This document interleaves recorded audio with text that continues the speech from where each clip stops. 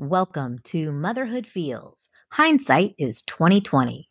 I'm Dr. Jill Garrett, a licensed psychologist who specializes in maternal mental health and host of Motherhood Feels. Hindsight is 2020. Stay tuned for a delicious Motherhood Feels episode with seasoned mom Lindsay Taylor. Lindsay, who is affectionately known as the food doula, has a master's degree in public health, a certification as a postpartum and infant care doula, and is a pre- and postnatal nutrition expert. She is also the award-winning cookbook author of The Food Doula Cookbook and has a great Instagram page at the.food.doula with tons of practical yet research-supported nutrition advice.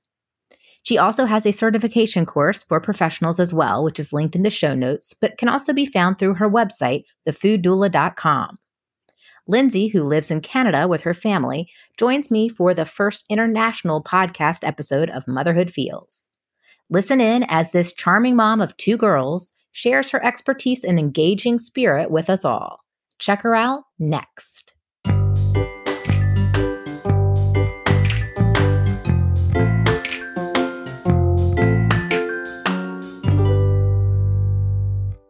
Hey guys, it's me, Jill. Big news. M is for Mom, a Motherhood Feels book, is out now. M is for Mom introduces healthy mental health coping skills in a rhyming storybook format. It's perfect for baby shower gifts, gender reveals, new baby visits, Mother's Day, and even seasoned moms. If you would like to stock up on a go-to baby shower gift, or you'd like to be the first to shower your patients or employees with M is for Mom, bulk orders can be placed by contacting motherhoodfeels@gmail.com. Head over to motherhoodfeels.com to check out the newly revamped website to get a preview of M is for Mom and to check out available locations to purchase M is for Mom. And as per usual, make sure you're subscribed to the podcast on Apple or Spotify. 5-star reviews can't hurt either. You can also follow me on Instagram at motherhoodfeels, all one word, and check out my online course before and even after baby boot camp at motherhoodfeels.com. The downloadable workbook and short videos will walk through evidence-based strategies for healthy coping with all your motherhood feels. Thanks for listening.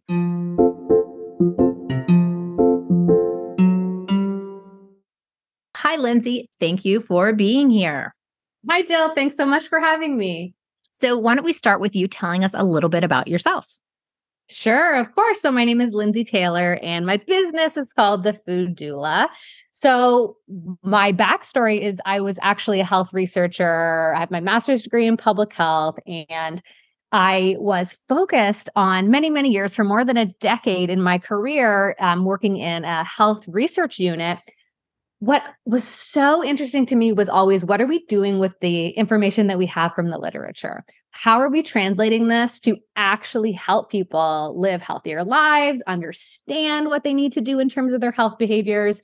Because what I would see is that so many of us struggle in this area, right? So if we want to exercise more, eat more healthfully, if we want to tackle addictions, I worked in addictions for many years, we feel like a failure. It's very hard to do those types of health behavior changes. So when I became pregnant, the number one topic that I was always interested in my time in health research and knowledge translation was nutrition. When I became pregnant for the first time, I was really eager, right? I was one of those people that was like reading books, and I was excited to learn the information, to use it, to incorporate it into my life, because I knew intuitively, like, what we eat, of course it has to matter. It has to play a role here. And then two things sort of happened to me in my first pregnancy experience. One was I was disappointed that I never really got educated from any health provider, or just on my journey through that pregnancy and postpartum time. I really felt like nobody really said anything about food and nutrition. And then on the other side, I felt a lot of failure and shame for myself, because I felt like I'm supposed to be this health expert. I'm supposed to know about how I'm supposed to fuel myself and support my body in pregnancy and postpartum. And I honestly did nothing different. If I felt like always been, the knowledge is there, but it doesn't really make sense. It's not communicated to us in a way that we're like, okay, I know what to buy at the store. I have a good idea of something I can make in 10 minutes in my kitchen. If I'm feeling nauseous or I have no energy, like that's okay because I have a list of go-to like products I can grab or 5-10 minute meal ideas to make. That level of confidence, that to me, I felt like we need to do better. So I started training more in nutrition, very focused in the perinatal area. And slowly but surely, what I did first was started an Instagram page where I was sharing some of the research that really was there. It's not like, as you know, we don't have one or two studies on the role of nutrition in pregnancy and postpartum. There's like hundreds. So I started sharing like some of the interesting facts about not nutrients that were important, but foods that were full of those important nutrients and how to use them in your day to day. So I started sharing recipes on Instagram. And I did this during my full-time job as a health researcher for a number of years. And eventually what ended up happening was I got approached by a publisher, actually a local publisher to me here in Toronto, who said, I think this could be a really cool book. I think you should write a cookbook. I think you have a unique way of talking about this food thing and nutrition. And so to me, that was like, okay, I can do this.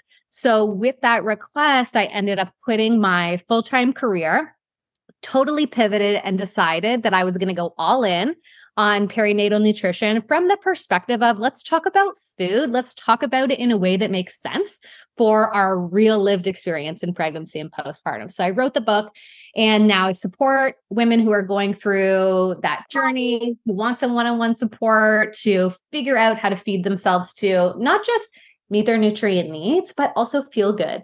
Right? Pregnancy and postpartum, it's not like a week, it's like years of our life. We deserve to feel as good as we possibly can from a perspective of how we feel in our body and some of the side effects that we're feeling, side effects as if it's a drug, complications and complaints that we all go through in pregnancy. I don't want women feeling that shame and that guilt that I felt of, I'm not really sure how to feed myself. And I feel like I might be doing something wrong. So my goal is really to eliminate that. And then the other thing that I do is I now have a professional training course where I teach the research evidence and also the knowledge translation piece to folks like birth workers, doulas, midwives, nutritionists who are supporting their clients. Their clients have lots of questions about this, and they just don't feel like they have had any training on that area. So that's a really fun thing for me. And teaching has always been a part of what I do. I also teach at one of our top nutrition schools here in Canada on this as well. So it's fun. I love the teaching aspect as well. Wow, it sounds so interesting. And as a self-proclaimed non-chef, I am most intrigued about some of these recipes that you have. And I like how you brought up the things that you have created are time sensitive because most moms don't have a lot of time. Absolutely. And we don't need to feel bad about that. That is our day-to-day life. That's just a fact. We need food to not be something that we feel like should have to take over and be something we do for an hour or two a day. We need to figure out the strategies that work. So if we only have 20 minutes of food prep somewhere during the day, it doesn't even have to be before dinner. Maybe our food prep time is like when our breakfast is heating up on the stove. If we have some oats or something boiling on the stove for 10 minutes, maybe that's the time, right? That we chop some things that we're going to use for dinner. And so I want everybody to feel more empowered and confident that they can eat well with just a little bit of time and not hours. Yeah. So you are a mom as well. Tell me a little bit about your journey in becoming a mom. Yeah, absolutely. So I am a mom of two girls who are 9 and almost 7 in 2 weeks. And I have to tell you that I'm just flabbergasted that my kids are this age and that I don't have technically little kids anymore. And that's very hard for me in my mindset of my self-identity as a mom. So I became a mom back in 2014, I suppose. So my first pregnancy was in 2013. And at that time, I really was, and it was a great experience for me. I had a very, very good pregnancies, not much to complain about. I didn't have huge morning sickness. It was a fairly, walking that path was fairly easy for me. I was very fortunate. But where I struggled with both of my kids was in the postpartum time. And so I know that that's a story that many people can relate to was, I was in that pregnancy bubble both times, hearing lots of things about how to support myself, support my baby. And then I had the babies and was absolutely stricken by that experience and a lack of information about myself, right? Lots of information about here's how to care for a baby, here's how to change a diaper, here's what to look for, like no fevers, this is when you need to seek help. But what about me? And so I struggled a lot. The big thing for me was in the sleep deprivation and how that exacerbated my physical self, my mental health, experiencing a lot of anxiety, a lot of just harmful thoughts, that sort of thing in my postpartum experience. And for me, it really boiled down to sleep, I think, was a really big part. And I think what I've learned now in hindsight is I sort of went with the flow and felt like, well, women do this every day, right? Or have babies and go through this time. Like I can do that as well. And I really didn't stop I feel like the conversation, the narrative is now changing a little bit, but I didn't ever really stop and think like, it's okay. You deserve to take this time. Like you can look out for yourself. If all you need to do today is lie in bed, like that's okay. If you need to get some kind of professional support outside of your main doctor, like not even in necessarily just mental health support, but like someone that can help you with the physical recovering, like pelvic floor physiotherapy. If you need to go see somebody who's an expert in caring for your postpartum self in some way. I never really allowed myself to feel those things and to seek that kind of support. So looking back now and seeing the narrative start to shift, I think it's such a good thing and something that I wish that I sort of had my eyes open to, I think, at that time. Mm-hmm. I'm hopeful that the narrative is shifting a bit. And I can totally relate as a mom to two girls who are 8 and 5. They're not babies anymore. I've got kind of babies. Oh, it's very interesting. And I know everybody says like, it goes by fast, like, enjoy it. And that's such a hard thing to hear.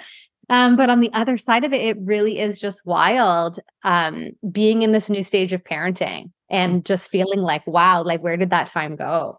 Yeah, I can totally relate.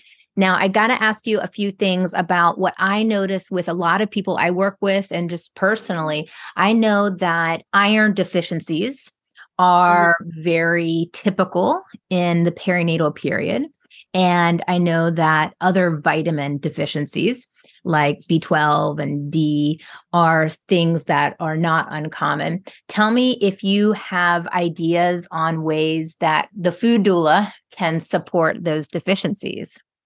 Yeah, absolutely. So iron is a really big one. It's the biggest one that we see in pregnancy. And it's so common by the third trimester for many, many pregnant women that it almost feels like a casual, like, oh, you're anemic or you're iron deficient, but like, so is everybody else. And kind of just like go on with our life, maybe get an iron supplement. But although it's common, it's actually not physiologically normal. We don't want to be low iron or even anemic in pregnancy. We don't.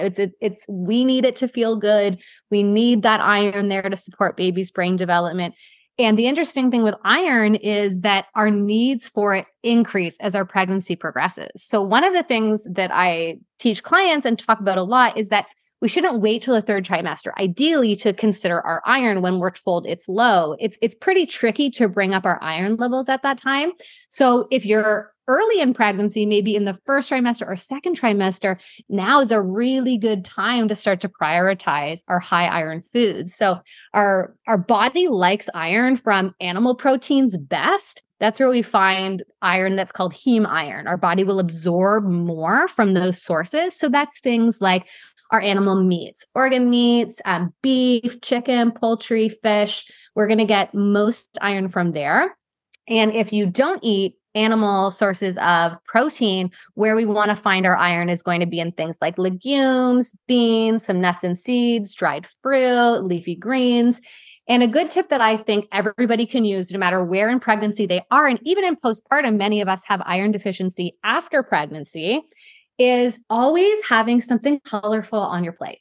That's a really great strategy for breakfast, lunch, dinner, and snacks. So if you think, let me look at my plate, can I add one color to this? Maybe it's seasonal. You're going to add a peach or raspberries. Maybe you're going to add a little side salad. Maybe you're going to toss in some asparagus or leeks into your omelet, whatever you're making for dinner. If you add one extra color, not only are you getting lots of amazing micronutrients and fiber and antioxidants, you're adding vitamin C. And when we add vitamin C, our body takes in more iron from our food.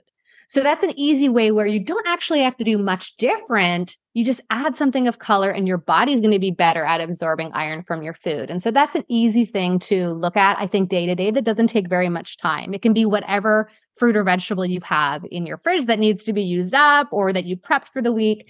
If you have it on your plate each time you sit down, that's going to be really helpful. That's a great tip. And I'm kind of sitting here thinking, I wonder, and you might get this question a lot, but I'm wondering, what do you eat? What does a day in the life of a food doula look like?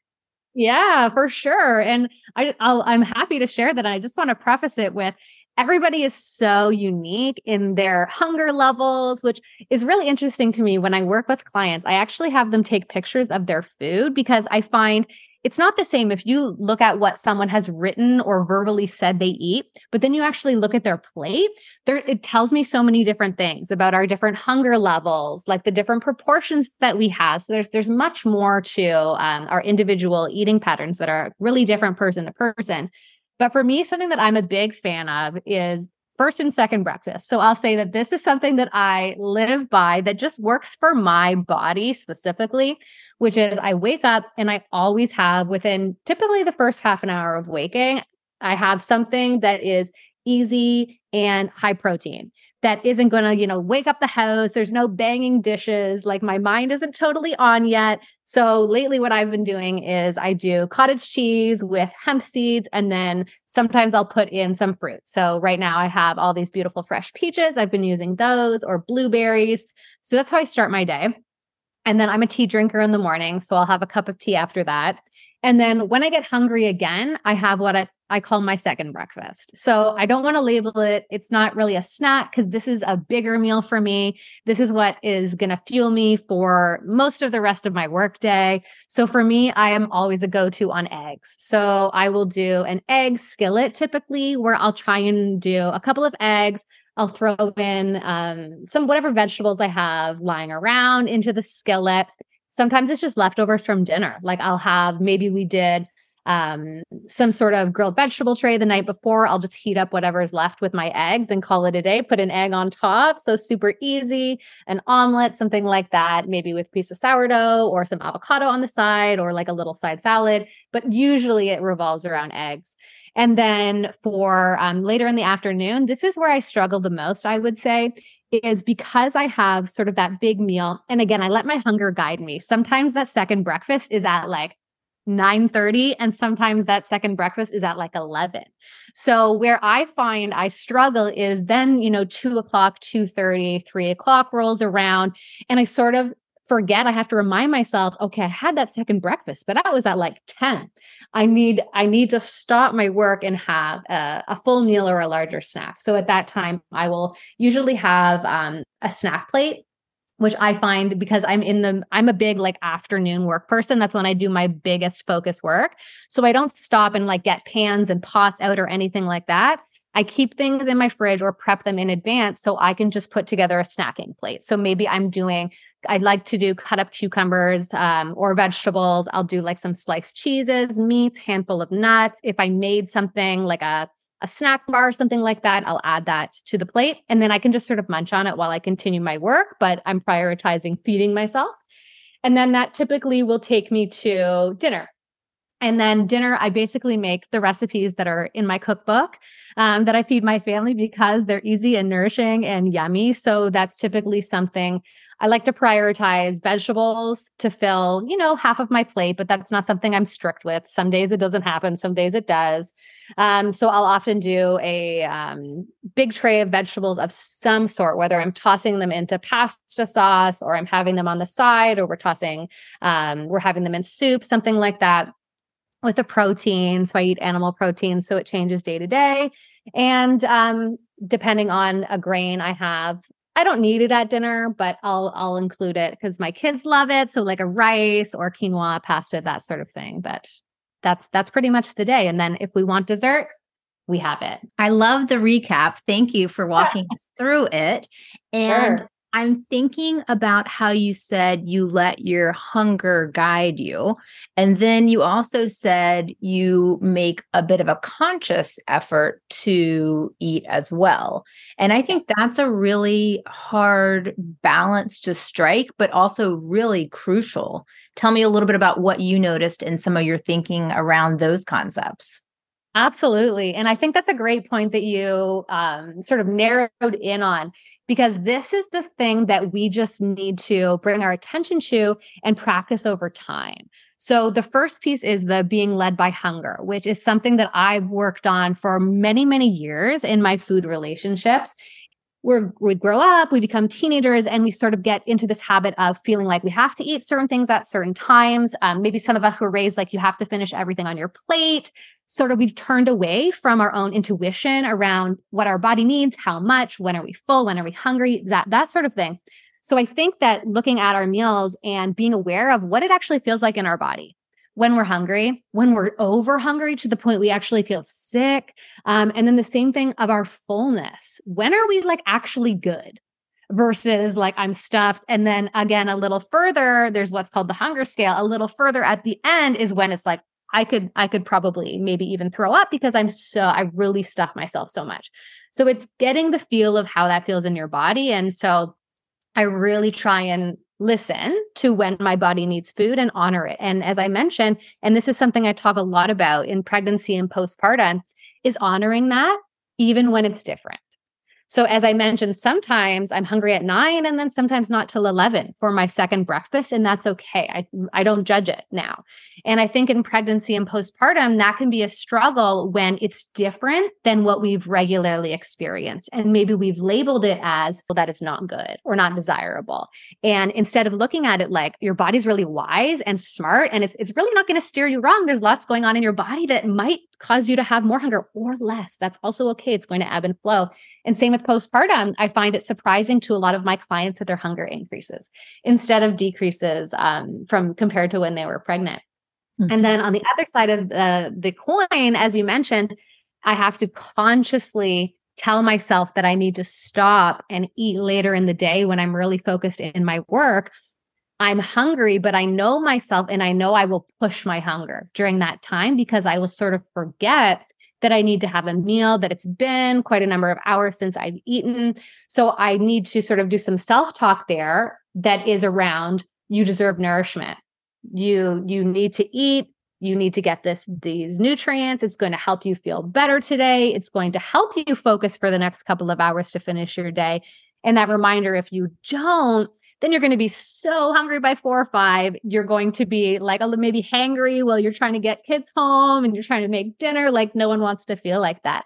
So I do sort of have to give myself that self-talk of you deserve to stop. You deserve to feed yourself. You deserve to feed yourself well, that you don't need to just grab like a couple crackers from the pantry. You deserve to make yourself a proper plate of food that makes you feel good. So that's, again, something that I've worked on over the years that I think is really critical to feeling good and also knowing that we deserve to take care of ourselves. Yeah, I think the other point that I'm hearing you make is this relationship with food.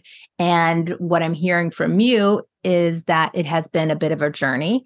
And I think that's very relatable for most moms, women, people, that our relationship with food can change. And what have you noticed for yourself in terms of a change with food relationships over time? Absolutely. I think our food relationships are always in flux. They're always changing. It's something that's always there.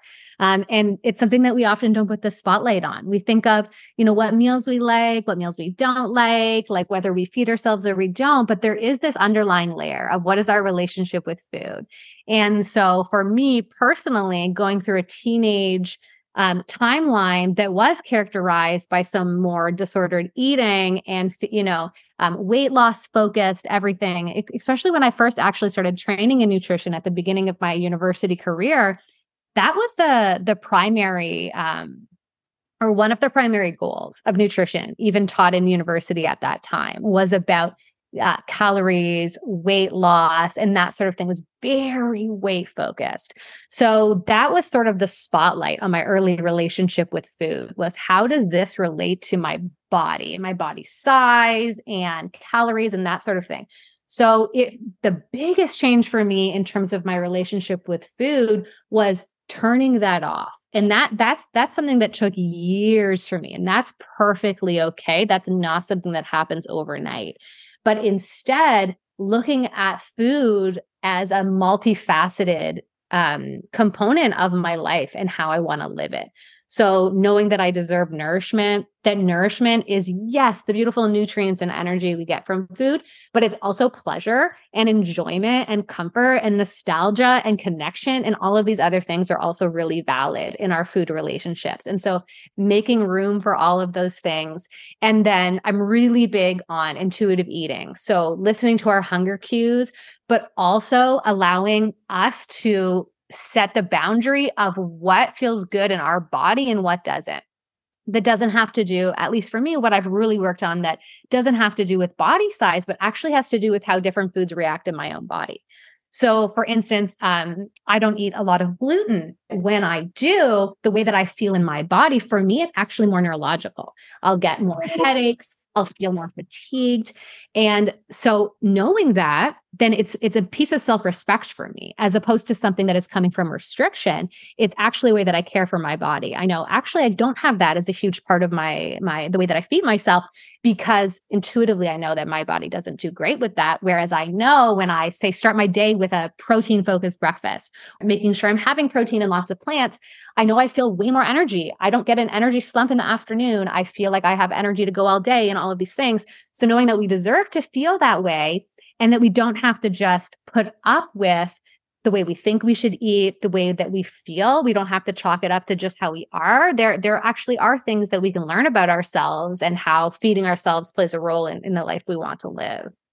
That makes a lot of sense. I like the idea of intuitive eating. And one of the things that I have found to be helpful personally and then professionally is just being aware of hunger and fullness. And you mentioned hunger and fullness scales. I love to get people to kind of evaluate, what does it mean to feel hungry for you? What does it mean to feel full? And then particularly with the perinatal population, so with moms who are pregnant or postpartum, making a conscious effort to notice that, because there's so many other things you're paying attention to during that time period. And sometimes your own hunger and fullness is oftentimes just put to the wayside.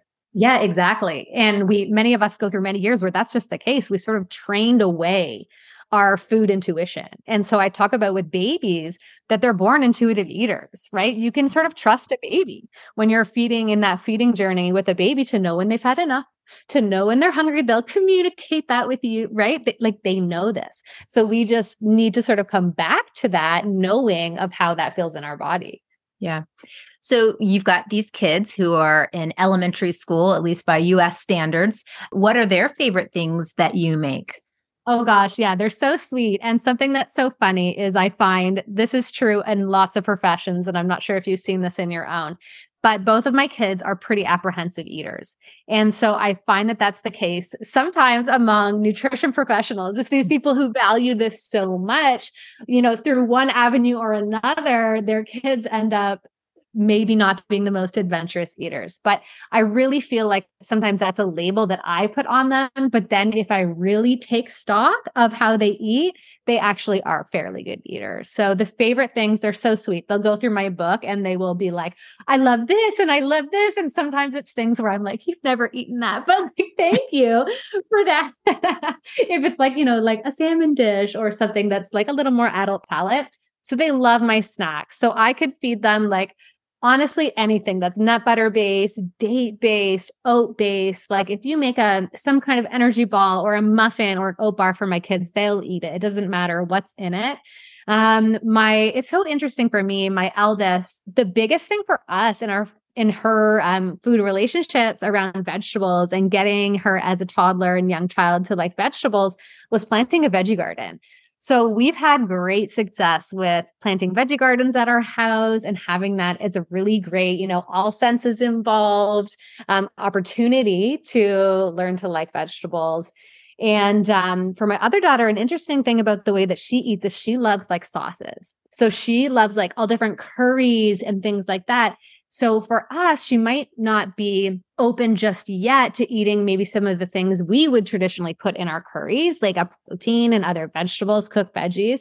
But for her, having the sauce on her plate with some naan or something like that, getting her to like one component of the meal and then adding on from there, that's been really good for us. Some really good suggestions there. I love the vegetable garden idea. Yeah, it's been really lovely for us because it's, it lasts for months, having them go to the store, pick out what they want to grow, be part of actually planting it, watering it, and then you can't help but taste it. So my daughter now, when we have an herb garden, she'll go out and she'll just eat herbs off the planters like all day, every day. She loved to learn tomatoes that way, lettuce. So although she's a kid that won't eat many things, even some other kids will eat. Like she won't eat rice. She won't eat some different animal proteins, cooked veggies, but you put a salad in front of her and she'll love it. So just trying to lean into the things that they like and know that it's just, again, it's like us, it's a journey, right? Like it's just going to keep growing and developing. And so I try and model like, well, I'm loving this. Like, that's okay if you only want one component of what I'm eating.